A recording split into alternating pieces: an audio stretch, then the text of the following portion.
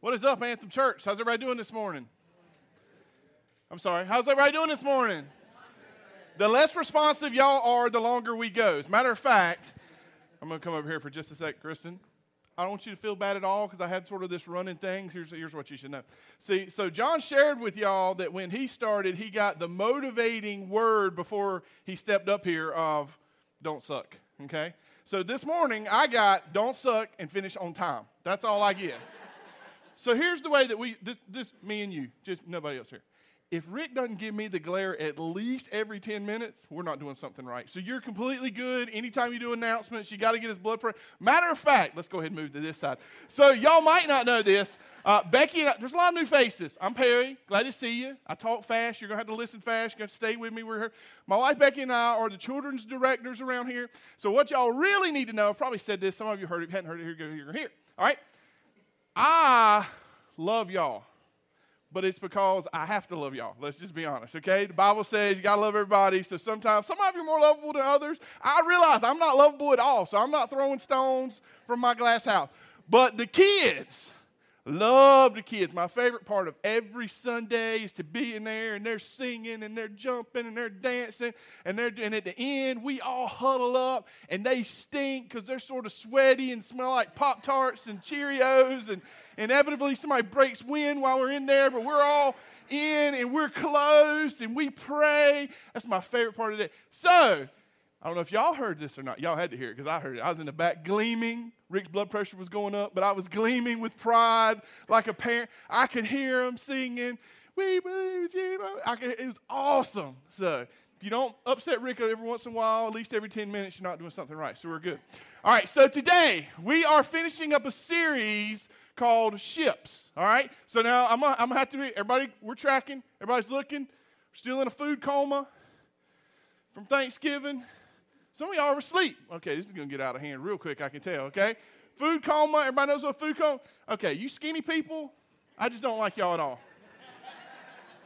Because here's how it rolls when you go to your fourth place to eat Thanksgiving, all right? I'll just have half a piece of lettuce and a little water, and everybody there, bless her heart. That's what they say. When you're this size, I don't care if you've eaten 14 meals. If you don't load it up, your grandma's like, "Baby, what's wrong? None of my stuff don't take." And then she's mad at you, all right? So some of us are in a food coma. Some of us are getting over some stuff. We're all here. We're good. Last week of a series called Ships, all right? So I got to be honest with you. When Rick first started this, for about the first 3 minutes of his introduction for the first sermon, I thought, all right. I have been waiting for God to approve and confirm that I needed a boat in my life.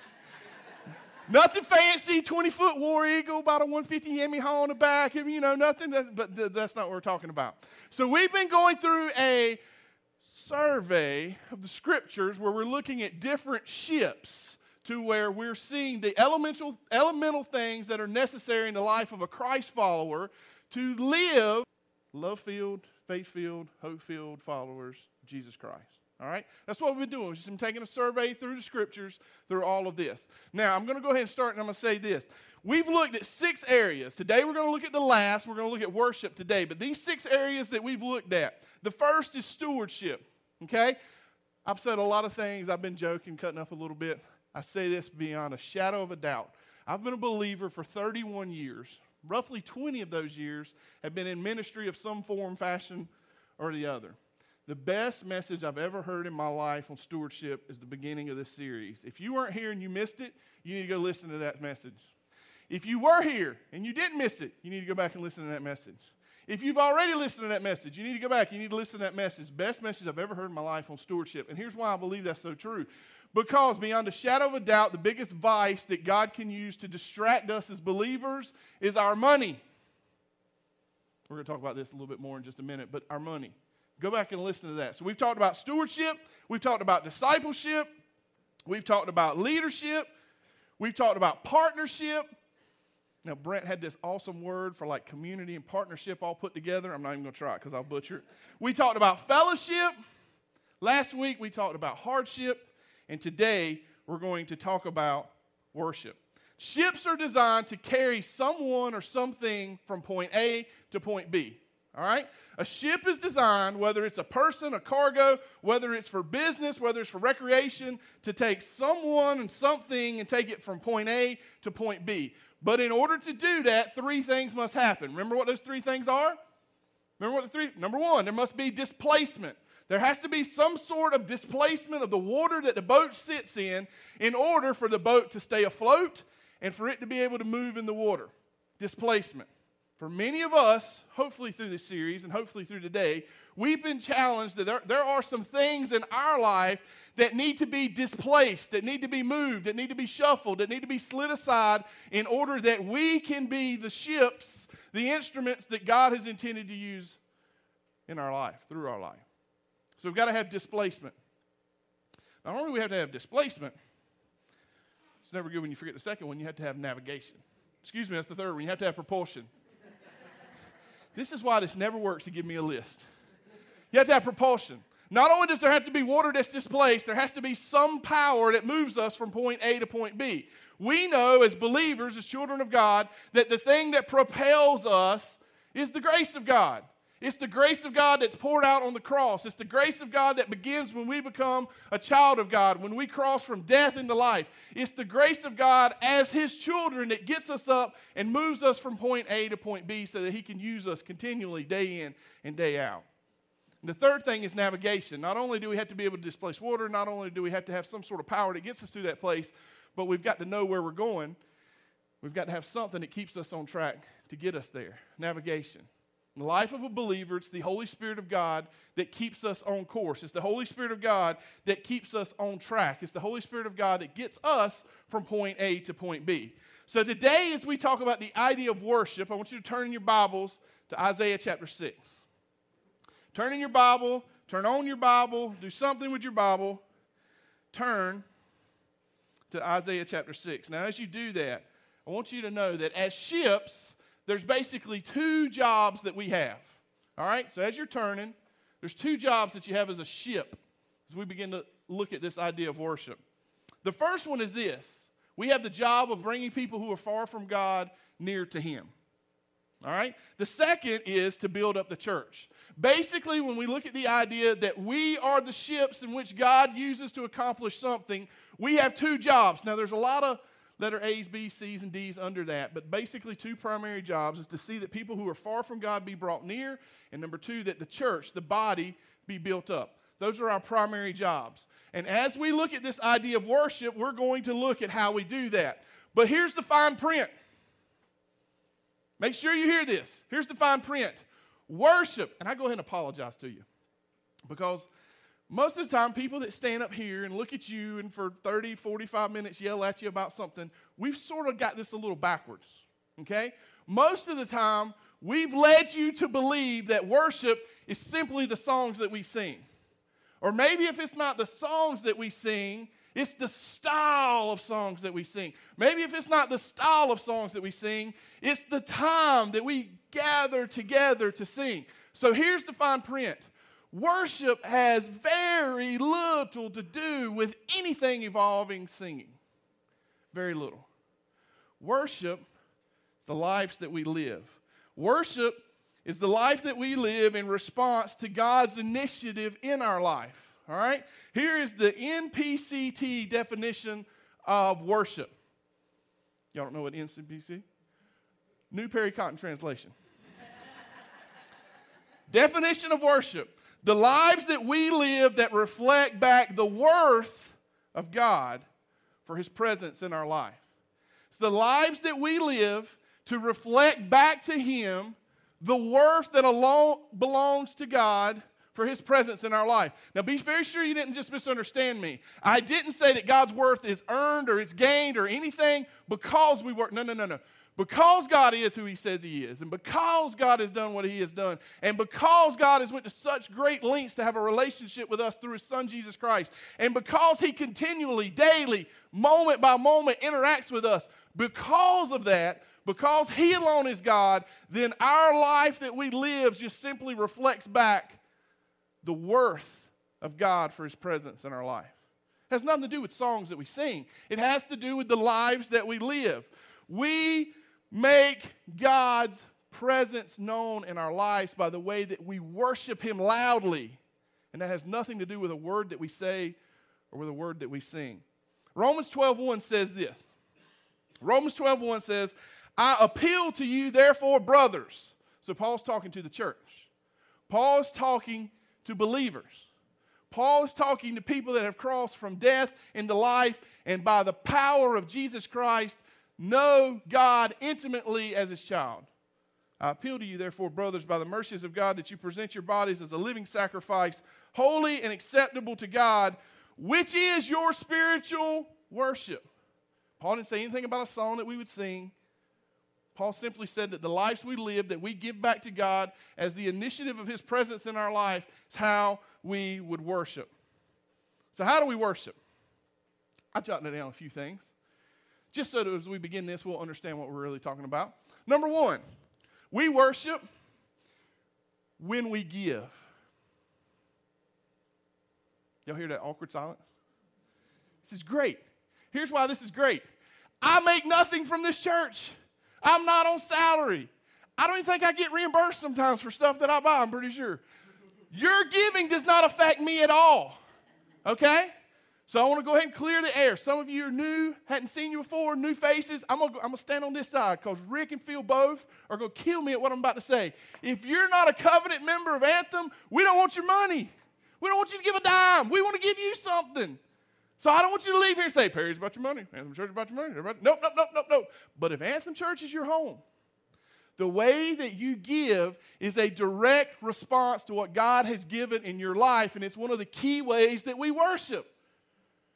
It's one of the key ways that we worship God, when we take something of value to us and give it away. Many years ago, without telling exactly how old I am, but many years ago, I read a book by J.I. Packer called Knowing God. In that book, he mentions that your giving is a barometer to your spiritual maturity. Now, the first time that I read that, I got mad. You know why I got mad? Because I wasn't giving. But as only the Holy Spirit can do. Now, for most of y'all, he does like this. Y'all hear that? This is what he has to do for Perry. Hey, dummy. But as only the Holy Spirit can do, he began to convict me. You know what? He's right. The reason that just made me mad is because I'm not giving. And it's true that as I look in my life, the areas that I struggle the most with stupid sins, if I unpack it, it's also a season that I'm giving the least. Now, so that we don't go too deep into this, what's biblical giving? It's very simple. It's not about a number.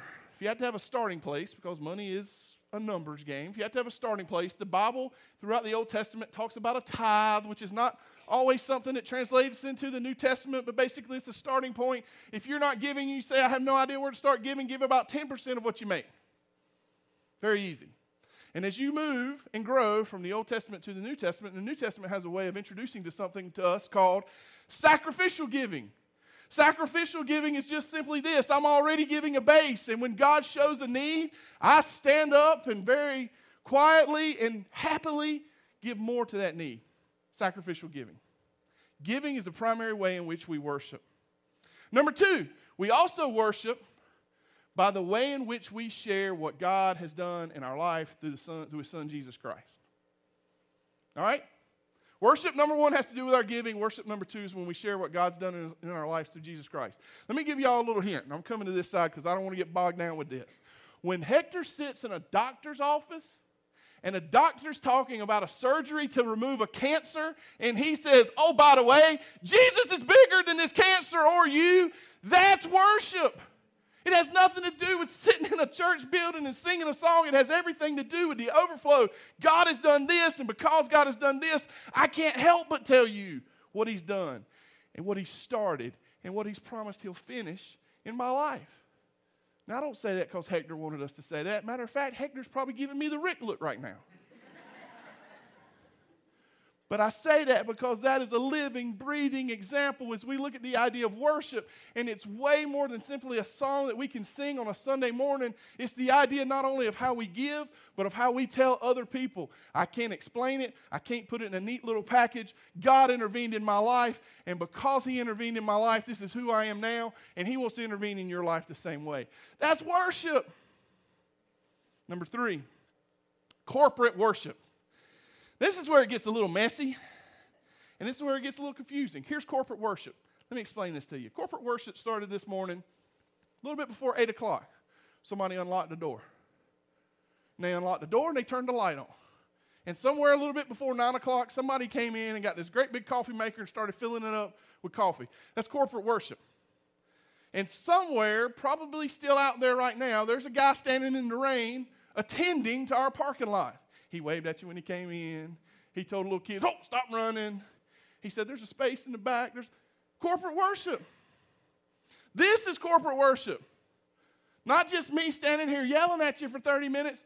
We singing, we receiving offering, we shaking. This is corporate worship. Right now, we are somewhere around the changing of diaper 233 this morning out of 472. We had the most regular children in Harnett County. That's corporate worship. Do you know how distracting it would be if every time one of our kids had to go to the bathroom, they crawled over you, walked out the back, slammed the door? Do you know how distracting that is? It's corporate worship. It's part of corporate work. At the end of this, there might be a guy or a gal who says, you know what? God said something to me, not Perry. The Word of God said something. I need to pray with somebody. And they find a lady to pray with, or they find a guy to pray with. That's corporate worship. Somewhere at the end of this, hopefully. Now look around. If you see somebody you don't know, I'm placing the yoke of burden upon you right now. Hopefully when this is over, somebody's going to say, hey, it's raining, but let's go across the road and get some barbecue. I don't know you. Never seen you before. Your first time at Anthem. I'll pay. Yeah, I just said that. I'll pay. That's corporate worship. Worship is not isolated to simply a little song that we sing. Worship is the lives that we live. And as we live lives, there is going to be times when we come together and we live it publicly, jointly, in something called corporate worship. It's not about the song that we sing. It's about who we are and how we interact together. Our homes. Number 4, our homes are an instrument of worship. Our homes. Now here's what some of y'all just did. You don't know my home? Oh, but I do. Your home is an element of worship if you're single. Your home is an element of worship if you're newly married. Your home is an element of worship if you're like the Caspers and have 43 kids and 17 more on the way. Your home is an element of worship if you're an empty nester. Your home is an element of worship if you're a grandparent. Your home is a place. Here's why. Very simply because of this. Because God can use that simple thing and elevate it and magnify it in order to reach out to people that are in the same place that you're at. There are other newlyweds that need to hear about what Jesus is doing in your life. There are other single people that need to hear about what Jesus is doing in your life. There are other empty nesters which need to hear about what Jesus is doing in your life. There are other grandparents. Whatever the case may be, our home. But here's the other reason. Because our home is also the place where people know us the best. This gets a little painful. But our home is where people know us the best. Here's something that I say. I have 2 beautiful children. One very well behaved, and one acts like her mama a lot. But our oldest daughter, I have to continually tell this to. You're a better daughter than I am a daddy. You know why? Because she sees me. Bumps, bruises, big mouth and all. She sees me. Our home is that place where the Holy Spirit and God in His infinite sense of humor says, oh, let me push down on this for just a second because you're an idiot, Perry. Our home is that place. Our home is that. Our lives, finally, every aspect of our life that I've omitted in the first 4 is an element and an object of worship. It's a means in which we can reflect back to God, here's your worth for your involvement in my life. Because you took the initiative and because you went to such great lengths to know me that it cost your son death on the cross and burial in a borrowed tomb to be raised again on the 3rd day, because of that, the life that I live reflects just simply, you're worth everything. That's our worship. Now, there are 3 elements in Isaiah that we see that deal with how we genuinely worship, day in and day out with the lives that we live. 3 elements, all right? Isaiah chapter 6. These are very simple, but they're not easy. Don't confuse simple and easy. These are very simple, but they are not easy. But they must be there. Let me make sure I give you this fine print before we start. They must be there. It's a continual cycle of growth in the life of a love-filled, faith-filled, hope-filled follower of Jesus Christ. This simply is spiritual wash, rinse, repeat. Wash, rinse, repeat. Wash, rinse, repeat. Number one is our brokenness. Brokenness. Now let me just go ahead and say this to start with. Usually when we say the word brokenness, there's a negative connotation that comes to it. If something's broke, it means it's not right. If something's broken, it means it needs to be fixed. In this case, that's not true. Brokenness that we're about to talk about, the idea of worship, is a positive thing because it means this: God's not done with us. It means that there's something there that doesn't reflect the image of His Son in the life of His children, and because He's not done with us, He's continually taking us to this place of brokenness. And it just simply means that God is still at work and He's still trying to accomplish something in your life and in mine. If you're not dead, God's not done. Don't forget that. If you're still here, standing, breathing, able to think, able to talk, if you're not dead, God's not done. And this idea of brokenness is not a negative thing. It's a positive thing because it means that the hand of God is actively involved and He's doing something in your life. Look at verse 5 of Isaiah 6. Verse 5 says this: "And I said," this is Isaiah speaking, "Woe is me, for I am lost.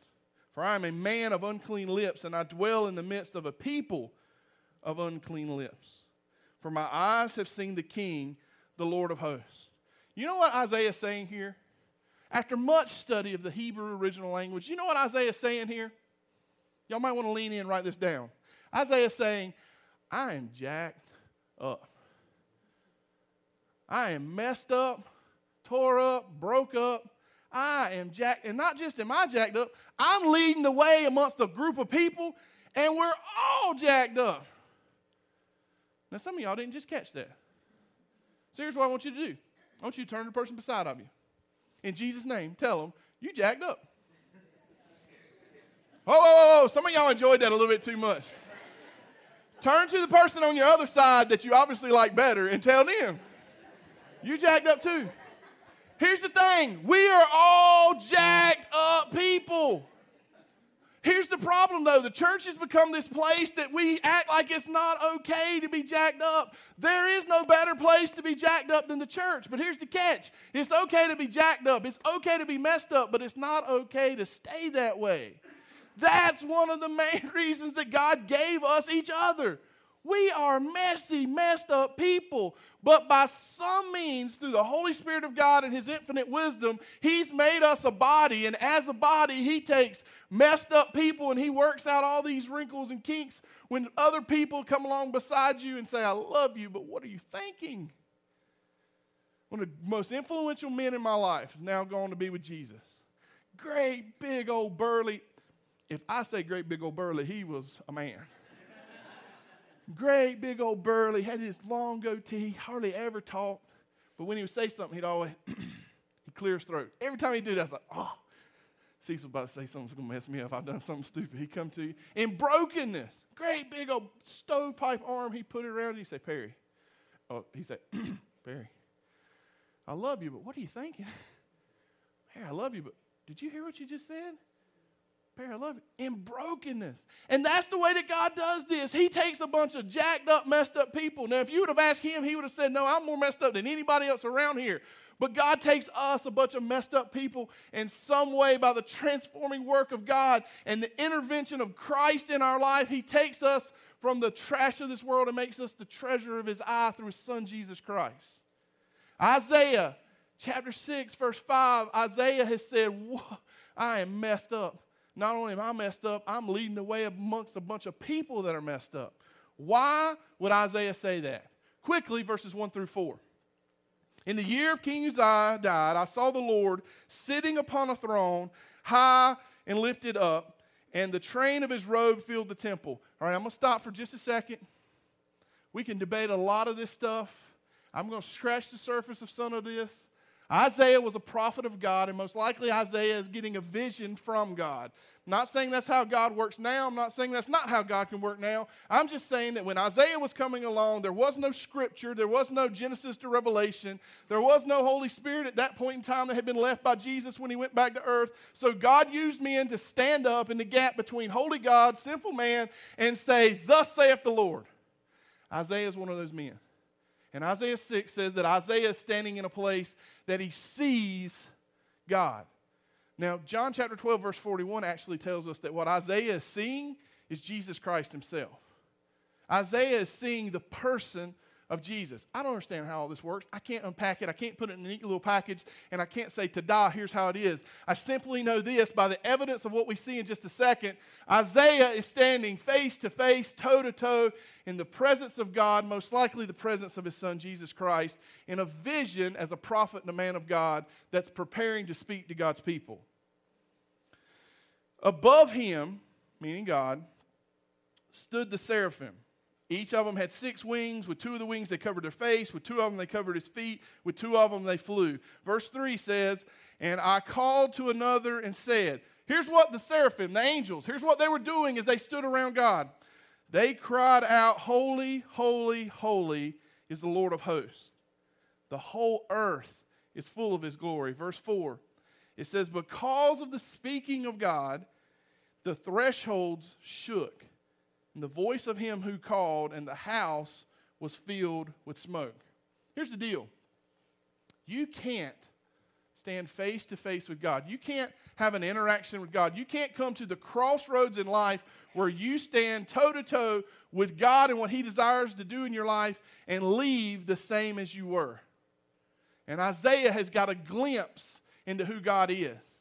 And because of that glimpse, Isaiah is experiencing a brokenness. Because of seeing who God is, he is beginning to realize how messed up I am.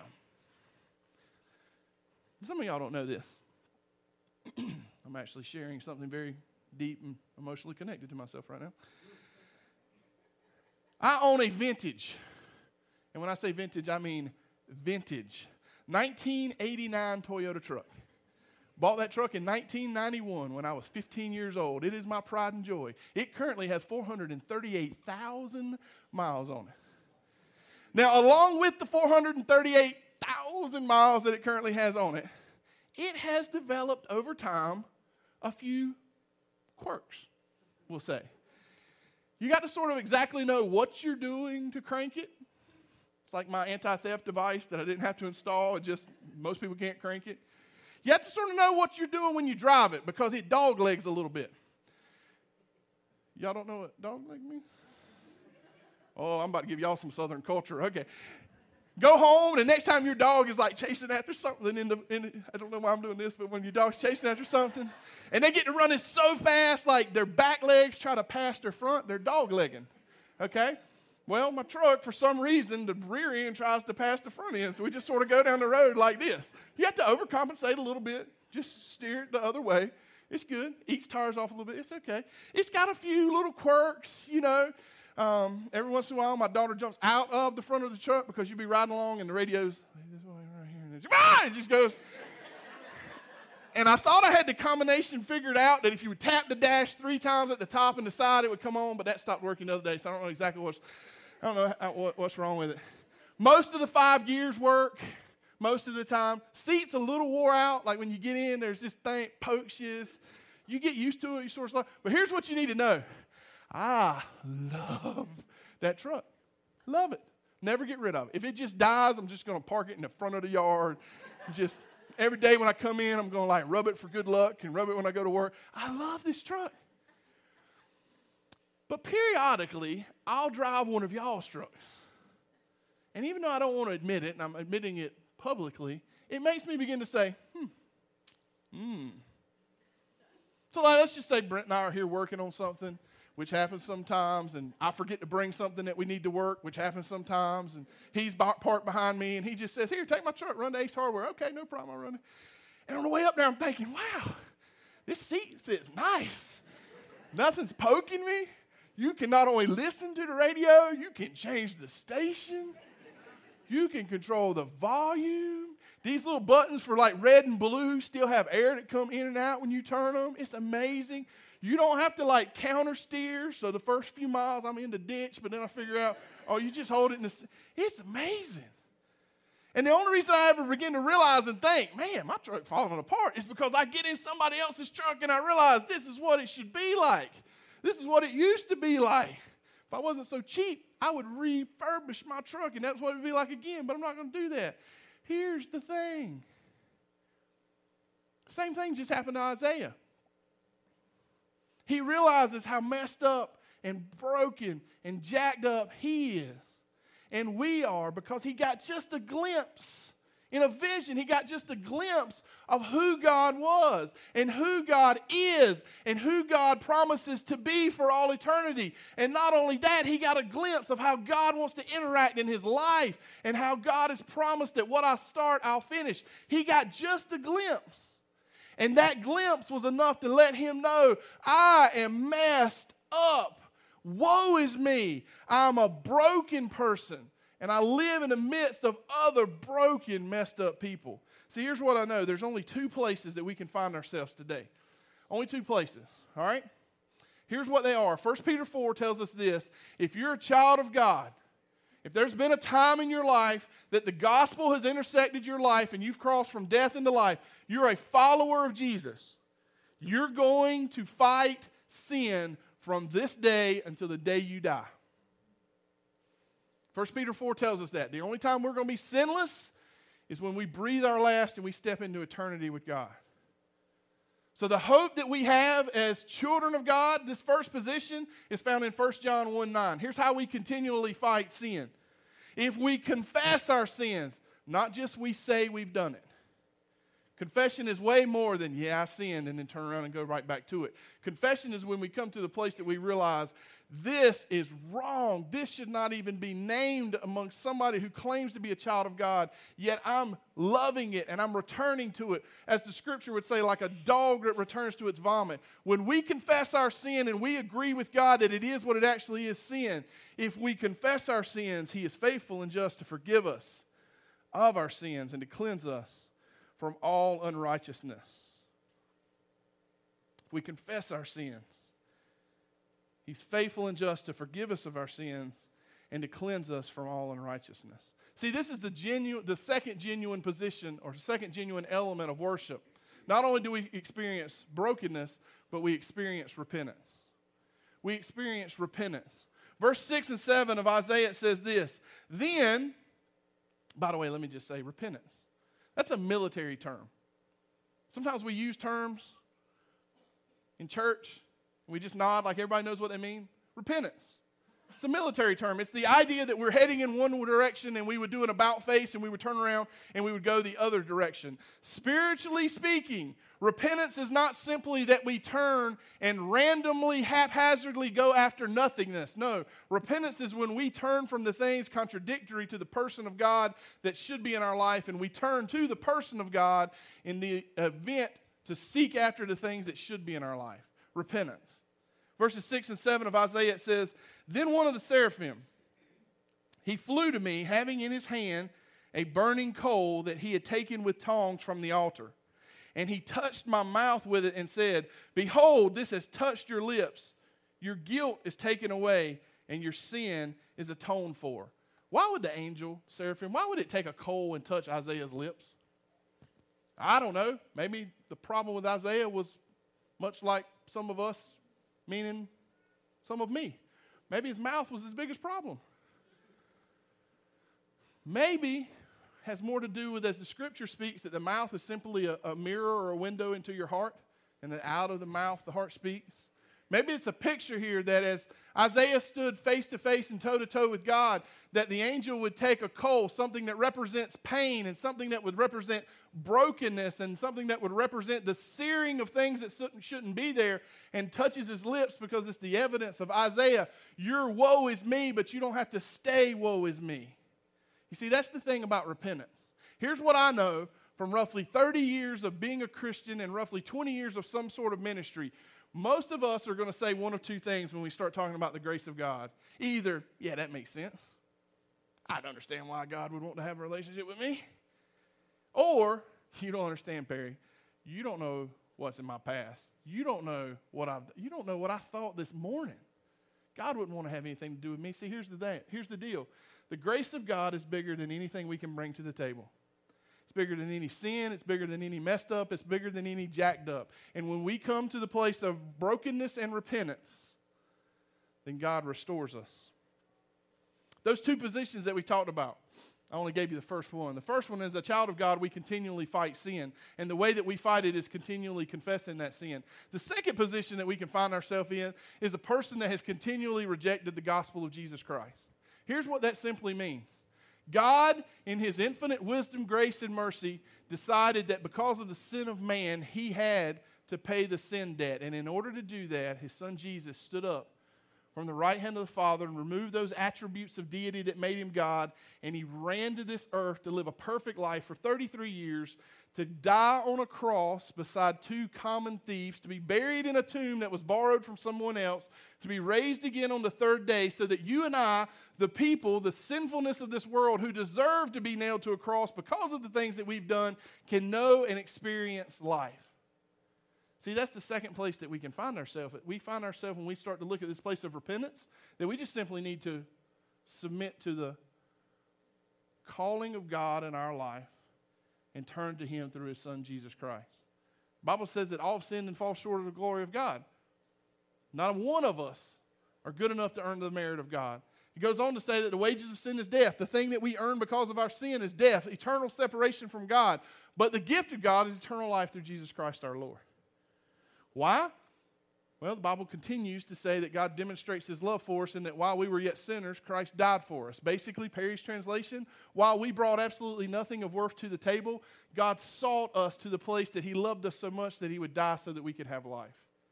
Romans 10, 9 and 13 says, because if you confess with your mouth that Jesus is Lord, and believe in your heart that God raised him from the dead, you will be saved. For everyone who calls on the name of the Lord will be saved.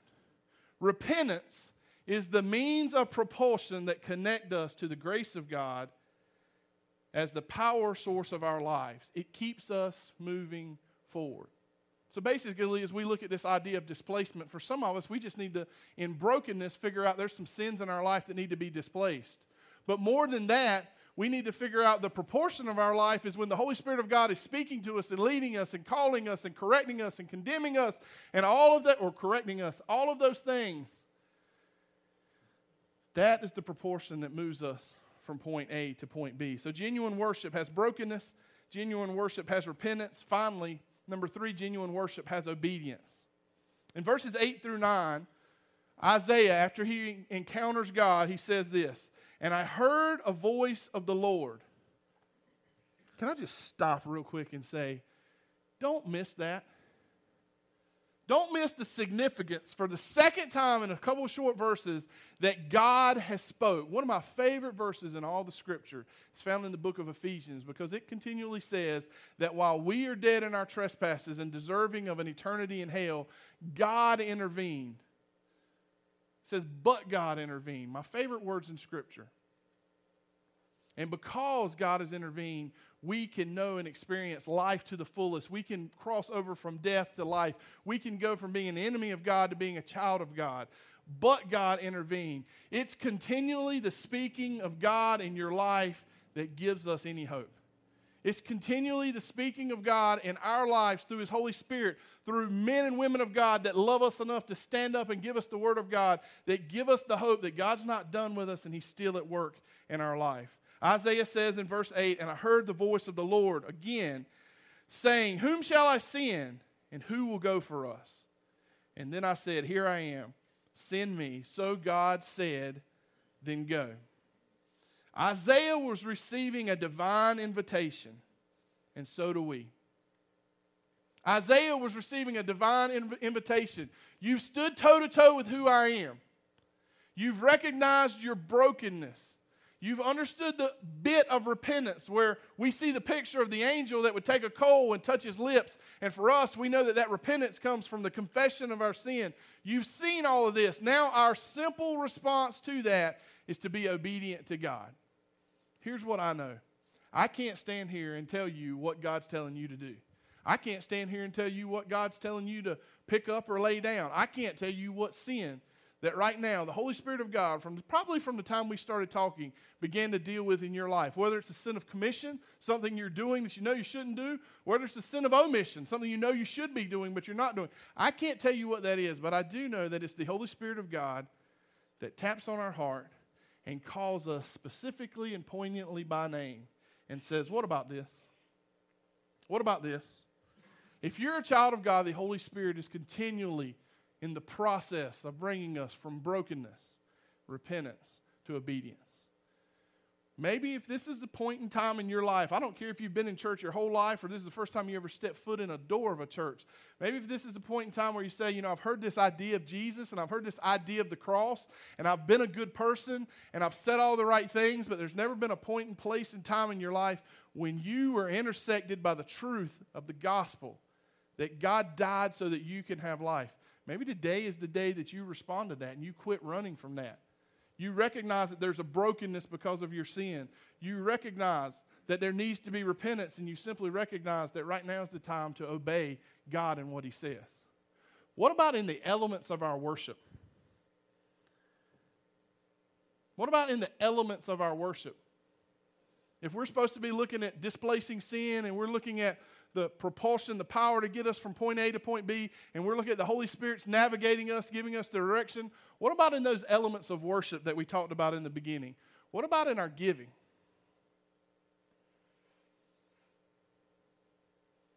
What if now is a time that if you're a covenant member of Anthem Church that you stop hearing people stand up and talk about you should be giving and start giving? I know this, financially, money. The Bible doesn't say that money is the root of all evil. It says that the love of money is the root of all evil. And I know from Perry's own stubborn, hard-headed life that money is one of the things that kept me from listening and following God to the fullest for so long. Maybe it's not in your giving. Maybe it's in your sharing.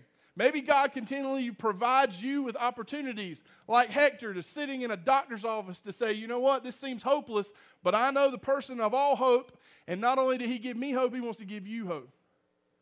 Let me give you a little secret.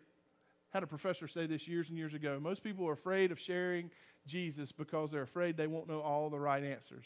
You know what? You don't know all the right answers. I don't know all the right answers. Let me give you one more little tidbit of hope. If you completely butcher it and mess up, you're not going to send somebody to a second hell. You can't mess it up. Open your mouth, and the Holy Spirit of God has a way of taking things that you might not even know you're about to say and say. So maybe it is in our sharing. Maybe it's not that we don't know what to say. Maybe we just need to be willing to open our mouth and say when God says to say. Maybe it is in our corporate worship. Maybe the area that you need to displace or propel or navigate, maybe there's something with corporate worship. Maybe God's saying that you need to be serving somewhere. Maybe God's saying that you need to be a part of something. Maybe God's saying you need to get here and unlock the door. You need to play the guitar. You need to change one of those 432 diapers that have been changed by this point.